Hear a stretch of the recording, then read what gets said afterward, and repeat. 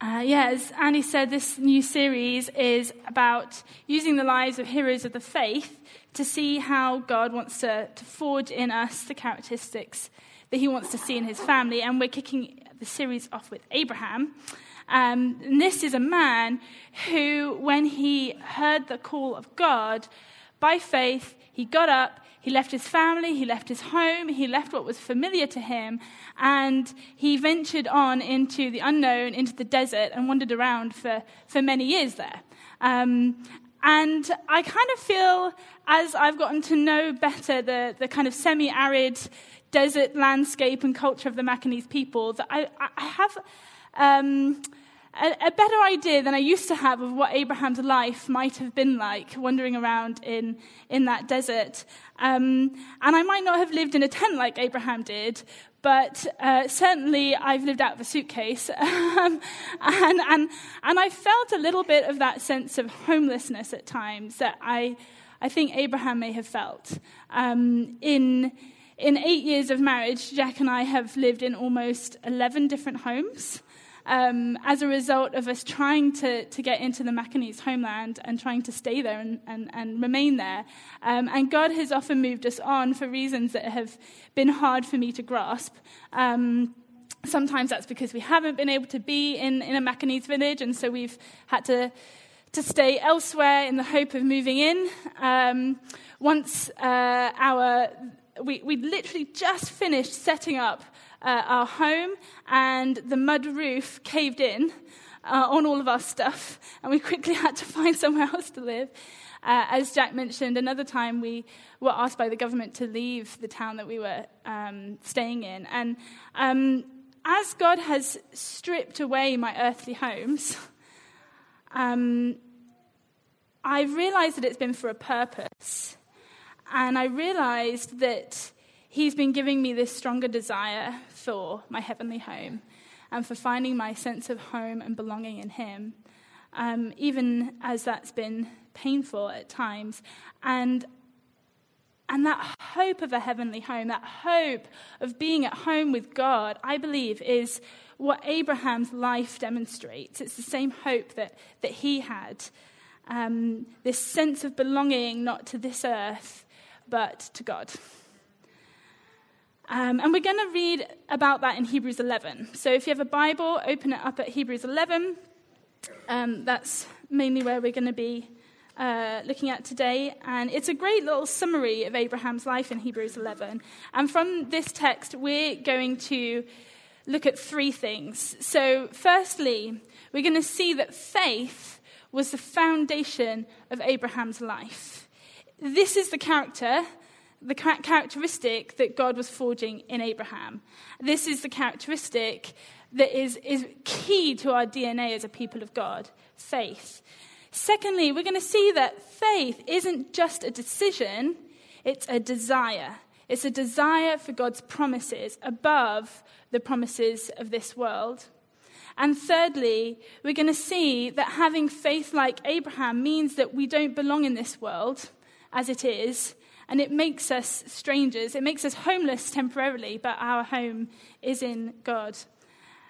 So those are the three things that we're going to look at. Faith is our foundation. Faith is not just a decision, it's also a desire. And thirdly, faith makes us strangers on this earth. So hopefully you'll be able to track with me.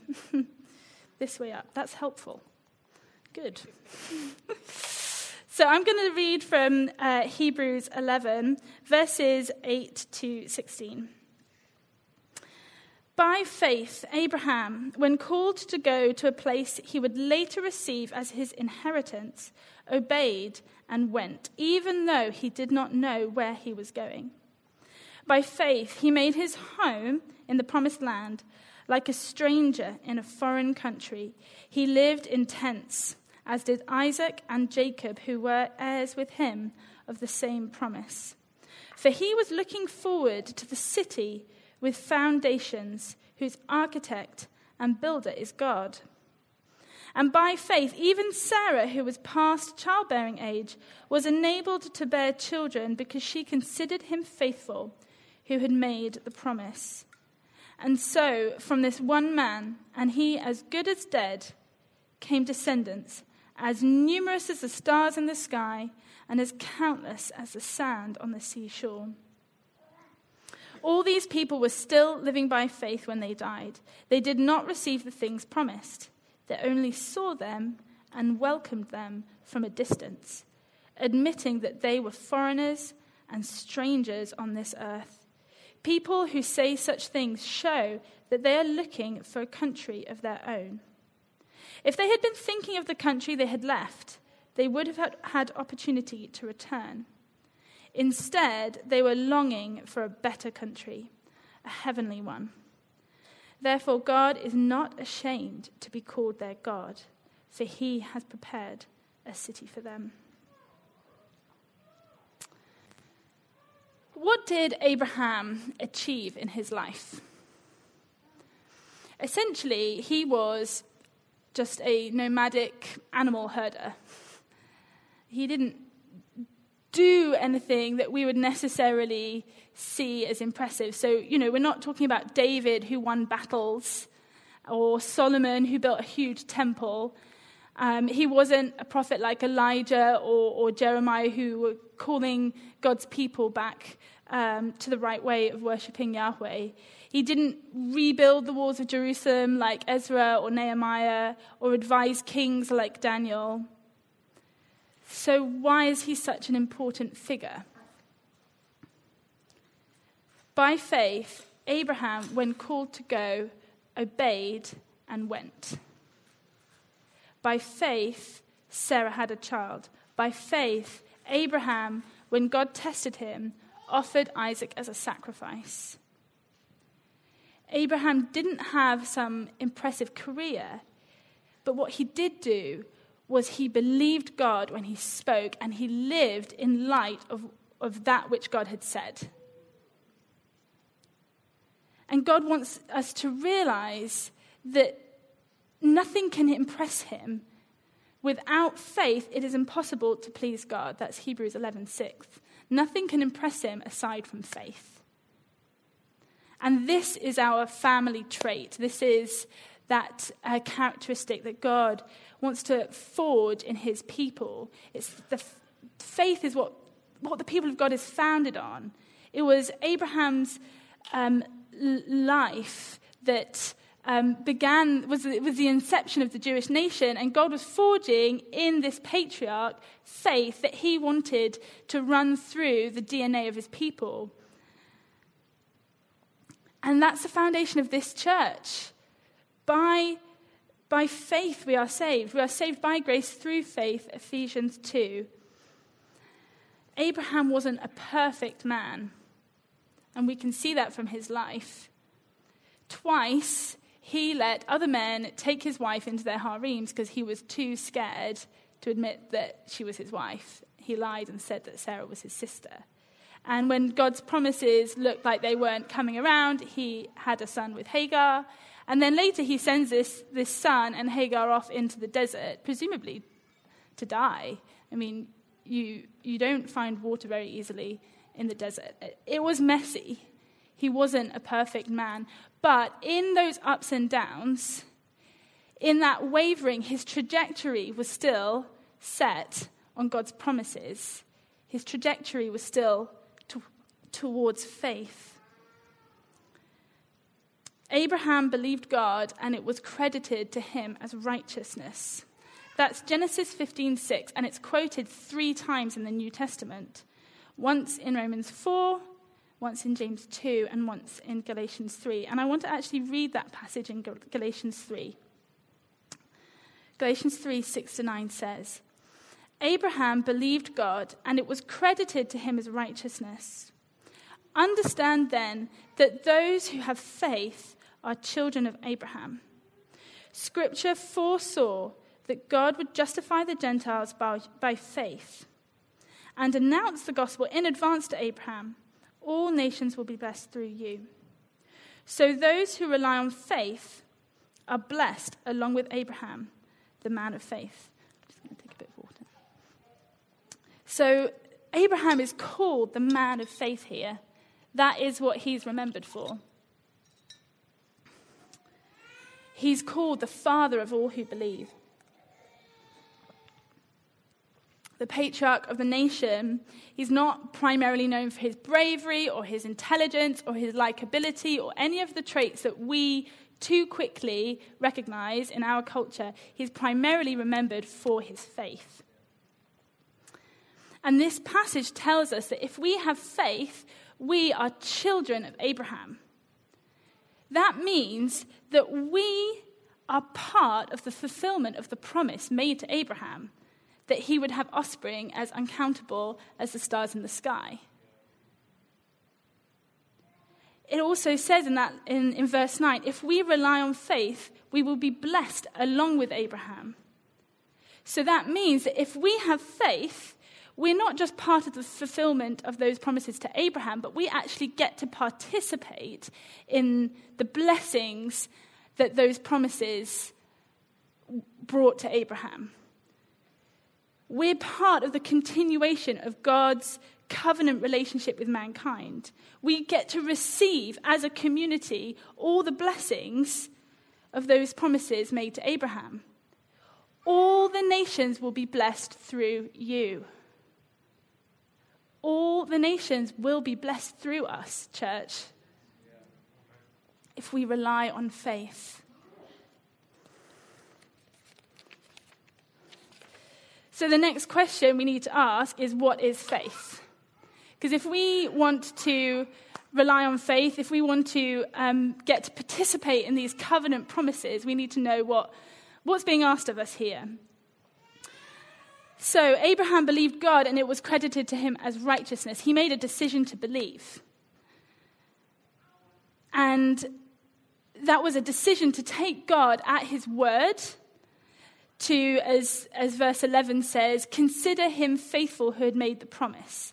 And that decision resulted in righteousness. It was credited to him as righteousness. It was a decision for salvation. And us participating in the Abrahamic covenant promises by faith, first and foremost, means salvation for us. We have a fundamental problem as humans, our sin and our inability to live in the way that our Creator wants us to live. And the covenantal relationship with God recovers and restores us from that brokenness, and we can only participate in that relationship, that restoring and saving relationship, by faith. But some of the words I find absolutely incredible that God speaks to Abraham when he's making some of these promises. Genesis 15:1, he says, I am your shield, your very great reward. I am your very great reward. God himself is my reward. Wow. So living by faith isn't just a decision to believe Jesus and what he did on the cross and then get on with my life. It's not just a decision to believe something that's different from what the world believes. It's actually a decision to want something different than what the world wants. It's a decision to want God as our reward rather than the temporary rewards that this world is offering. And that I think is getting towards the crux of what faith is, what this family trait is that God wants us to all have, that God wants to forge in each one of us. Hebrews 11:1, the beginning of this whole chapter about faith, it says, faith is confidence in what we hope for and assurance about what we do not see. Confidence in what we hope for, in what we're longing for, in what we're hungering for, in what we desire.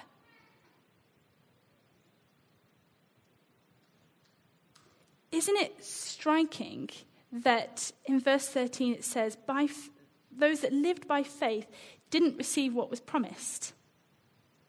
They only welcomed it from afar. They welcomed it. They saw it and they wanted it. And they said, yes, come.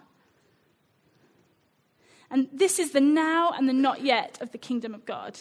This is the blessing that God gives us now, but there's so much more to come that he wants us to be looking for and desiring. Abraham and Sarah did have a son, when Sarah thought that they thought that was impossible. They did have a son, but Abraham didn't get to see himself with his own eyes, the descendants, as numerous as the stars in the sky. He didn't get to see you lot. Abraham did make the promised land his home.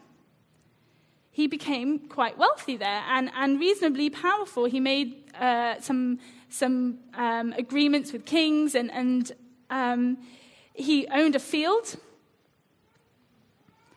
But it was only a field. This was the tomb for his wife. And he dwelt in tents his whole life. It wasn't the complete fulfillment of what he was hoping for.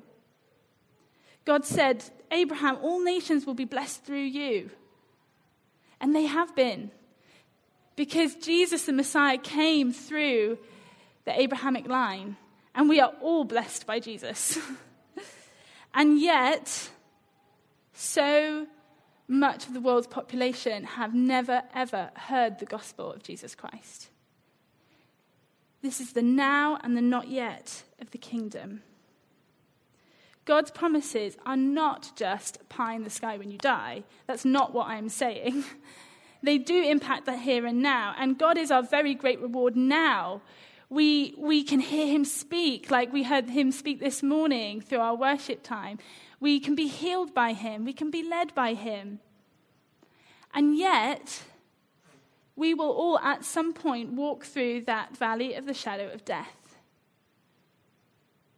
So faith is welcoming the complete fulfillment of all that God has promised from a distance.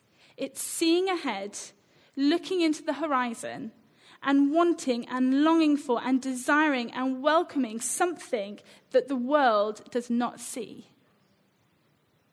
Faith is not just a decision, it is a desire. And we need to stoke that desire in our hearts. And this desire makes us strangers amongst our own. I thought that picture was quite funny, actually. It makes you at odds with the world because it makes you do strange things that people don't necessarily understand if they don't understand that desire. And that is essentially why Abraham was able to get up and leave when God called him. He leaves that sense of belonging, that sense of home, and that sense of comfort in his father's house. Why? Because he would later receive an inheritance better than what he currently had, verse 8, and he wants that inheritance. He desires it. When you understand that desire, his behavior makes sense. It doesn't otherwise. It was faith that enabled him to go. And verse 10 says, he made his home in the promised land, but he was a stranger in a foreign country. And Abraham even used that language himself. So in Genesis 23:4, when he's buying this field to bury his wife Sarah in, he says to those he's buying it from, I am a stranger and a sojourner among you. And it wasn't only Abraham who felt this. So just as faith is a family trait, this sticking out, this being weird and a bit odd is a family trait, I'm afraid, guys. So verse 13 says, all these people, i.e. all these great heroes of the faith, admitted that they were foreigners and strangers on this earth. And there's other parts of Scripture where we see other great heroes of the faith using this language. So David wrote in Psalm 39, verse 12, hear my prayer, Lord, listen to my cry for help. Do not be deaf to my weeping. I dwell with you as a foreigner and a stranger, as all my ancestors were. So David considered himself to be following in the footsteps of his ancestors in this attitude of being a stranger in the world. Now, we're talking about a king here. If there was anybody who would enjoy the benefits of this world and feel that sense of belonging and wanting to be in this world, wouldn't it be the best king of Israel's history? And yet, he says, I am a stranger. 1 Peter 2:11. So the Apostle Peter says, "Dear friends, I urge you as foreigners and exiles to abstain from sinful desires which wage war against your soul." Peter was encouraging the early church to act differently because they don't belong here. And Paul also uses that same language, Philippians 3. "For as I've often told you before and now tell you again, even with tears, many live as enemies of the cross of Christ. Their mind is set on earthly things, but our citizenship is in heaven, and we eagerly await a Savior from there, the Lord Jesus." We eagerly await, we eagerly long for, we're welcoming from a distance. Our citizenship is in heaven. Abraham and the other heroes of the faith in verse 11 says in verse 14 says they were looking for a country of their own. They weren't thinking of what they left behind. They were looking for this heavenly country, something different. And as I mentioned before, this is one of the things that I've wrestled with mostly in the last 6 years, of not feeling a sense of belonging as we've been living in Eastern Sahara. And that's not just about moving house a lot. It's actually, it's more than that. Abraham became very wealthy for his day, and yet he still felt like he didn't belong. It's not necessarily about foregoing material things. I don't belong in Eastern Sahara because I will always look a bit different. I will always speak a bit different no matter how hard I try. And actually, I've realized I don't fully belong in the UK anymore either. And that's been really painful to realize at times. The longer you spend outside of your home country, it changes you, and relationships sometimes move on, and you start to feel like you've got less in common sometimes, and you're seeing things differently, and that can be really jarring. But one of the funny results of this is when it becomes apparent to other people that you have absolutely no idea what you're doing.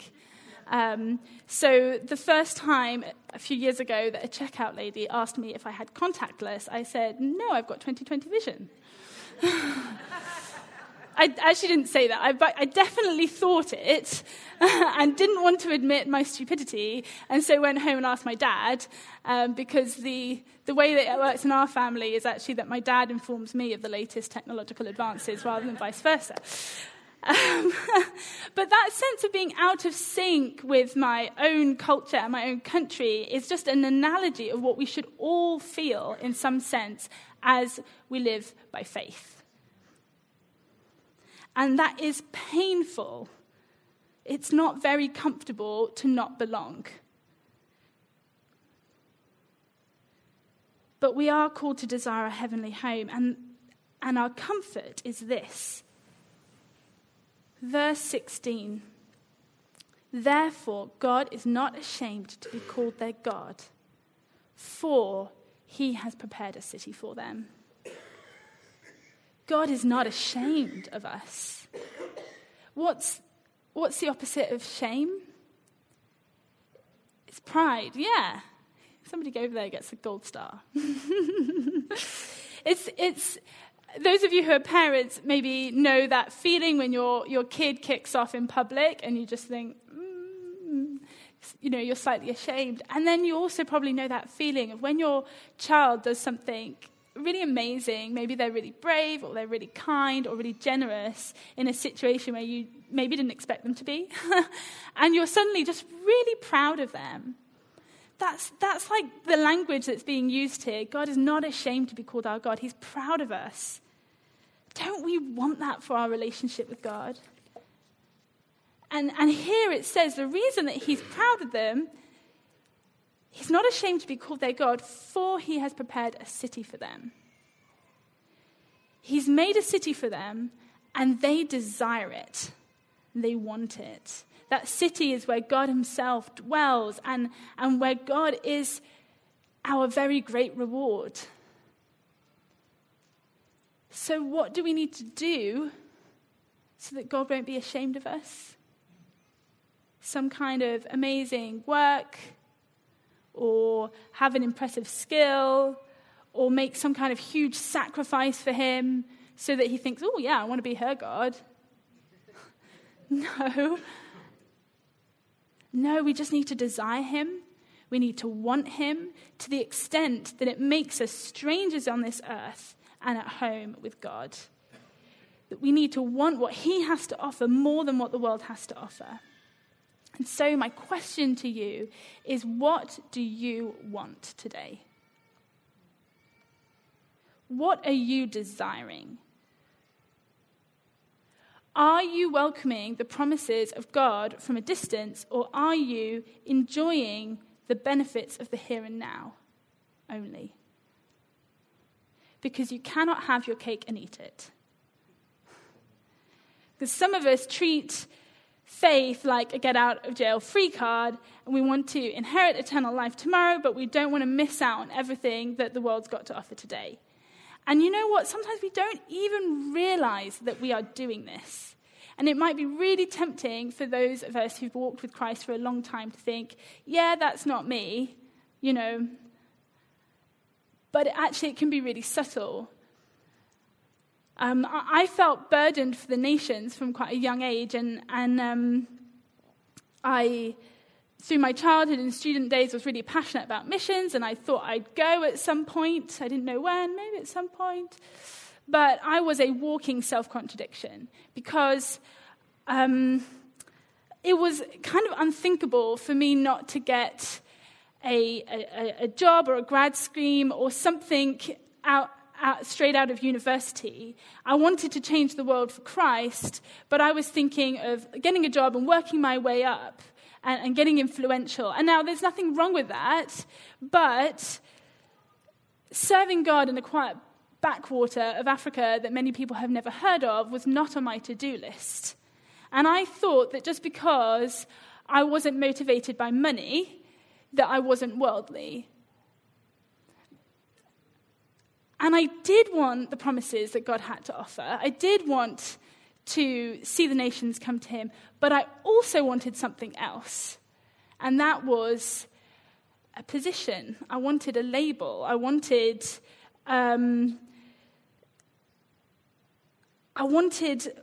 a title of some sort, and the security that brought me relationally.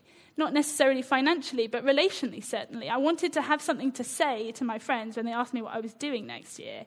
I wanted something something that my parents could say to their friends, in leafy Buckinghamshire middle class, oh, what's your daughter doing?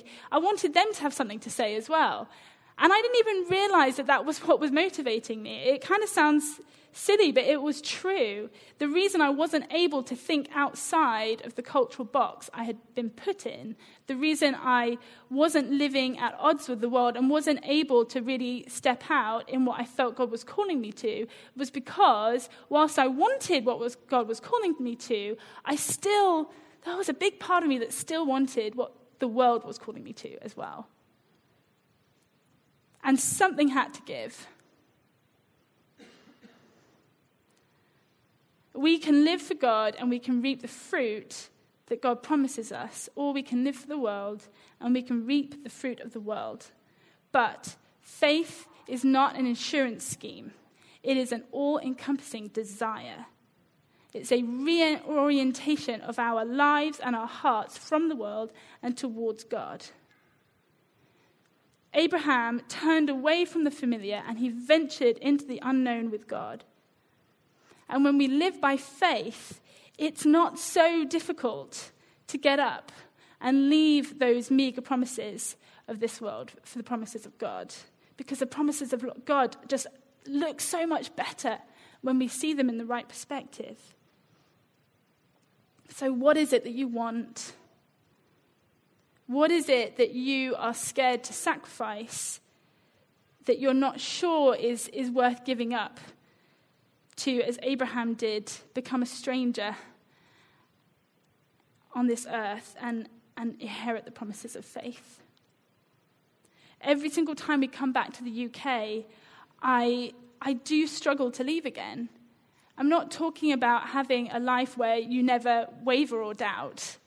God has so much grace for us, but we need to identify what it is that makes us waver, what it is that causes us to hesitate, and then tackle it with faith, tackle it with a desire for the promises of God.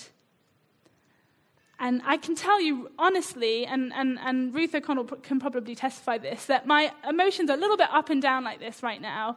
I've got a 7-week-old baby, and we're moving out again in 2 to 3 weeks, and it feels pretty overwhelming. Last night, Alistair was up in the night, and I felt like I was seeing everything quite negatively.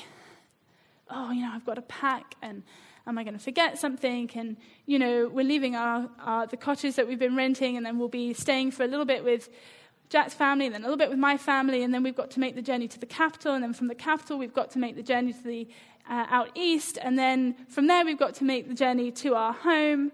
And it's going to be a number of weeks before we even make it to our home. And with 3 children, all that moving around is pretty stressful. But I need to tackle that wavering with faith, with a desire for God's future promises and a recognition, putting it in perspective of those. Psalm 2:8 says, "Ask of me, and I will make the nations your inheritance." I want the Macanese as my inheritance. And what motivates me is imagining what it's going to look like when the Macanese believers welcome me into my heavenly dwelling place. And that joy of sharing eternity with brothers and sisters that I have persevered for is going to be amazing. 41% of the world's population still have zero access to Jesus. And we're not talking about like the UK here, where many people don't know Christ, but if they had a desire to know about Christ, they might be able to find some resources or somebody to talk to. We're talking about places where there's no Bible, there's no missionaries, no churches, no accessible Christian resources, no Christian radio station, no Christian TV, maybe not even any internet. Nothing. And some of you, I am praying, will go to those unreached places. By faith, please consider yourself a stranger on this earth. Make your home in heaven rather than here. Leave your country of origin and go to the land that God will show you, just as Abraham did. Now, some of us won't go to those unreached places because there is a church here and a land here that need a radical witness to Christ as well.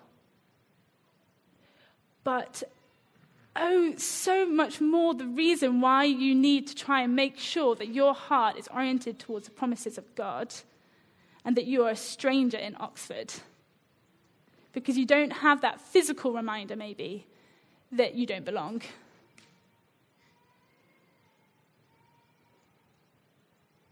Some of us are called to the nations. Some of us remain here. We are all called to go to the world, but none of us are called to belong to the world. I was recently impacted by the life of David Livingstone, who many of you will know is a great explorer. But he was actually also a fervent man of faith, and he believed that if he could map Africa and open up the continent of Africa and explore it, make it known, it would enable other people to go with the gospel. And he wasn't wrong. He said this: "For my own part, I've never ceased to rejoice that God has appointed me to such an office.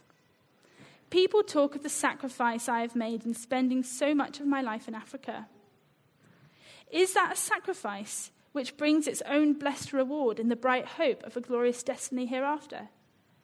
Away with the word sacrifice in such a view and with such a thought. It's emphatically no sacrifice. Say rather it's a privilege.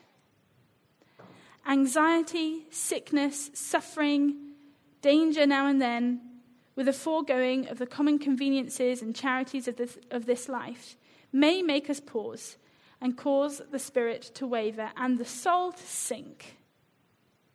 But let this only be for a moment, because all these are nothing when compared with the glory which shall be revealed in and for us.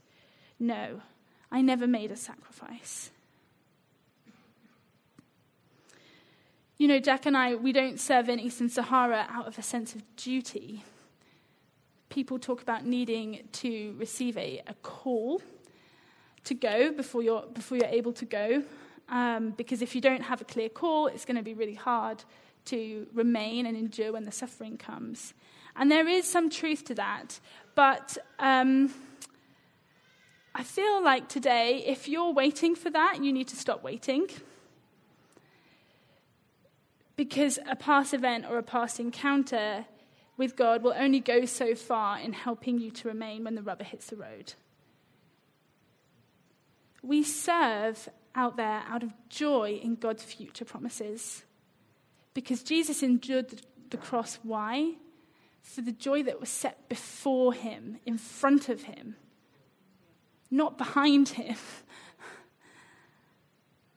It was the hope of the blessings that were going to come from the cross that motivated him to remain on that cross. But God is our very great reward, people. So whether you are going to the nations, gathered in Oxford, or going to the nations out there, go out of joy. Go because you do not belong here anyway. Go because the promises of God are going to bring a far greater return than any investment you could make in this world. Go in faith and welcome from a distance all that God has for the harvest fields of this earth. Go and journey like strangers and sojourners, exiles, refugees on this earth. Because the command to go alone won't sustain you, but that faith in the future joys of God's promises will.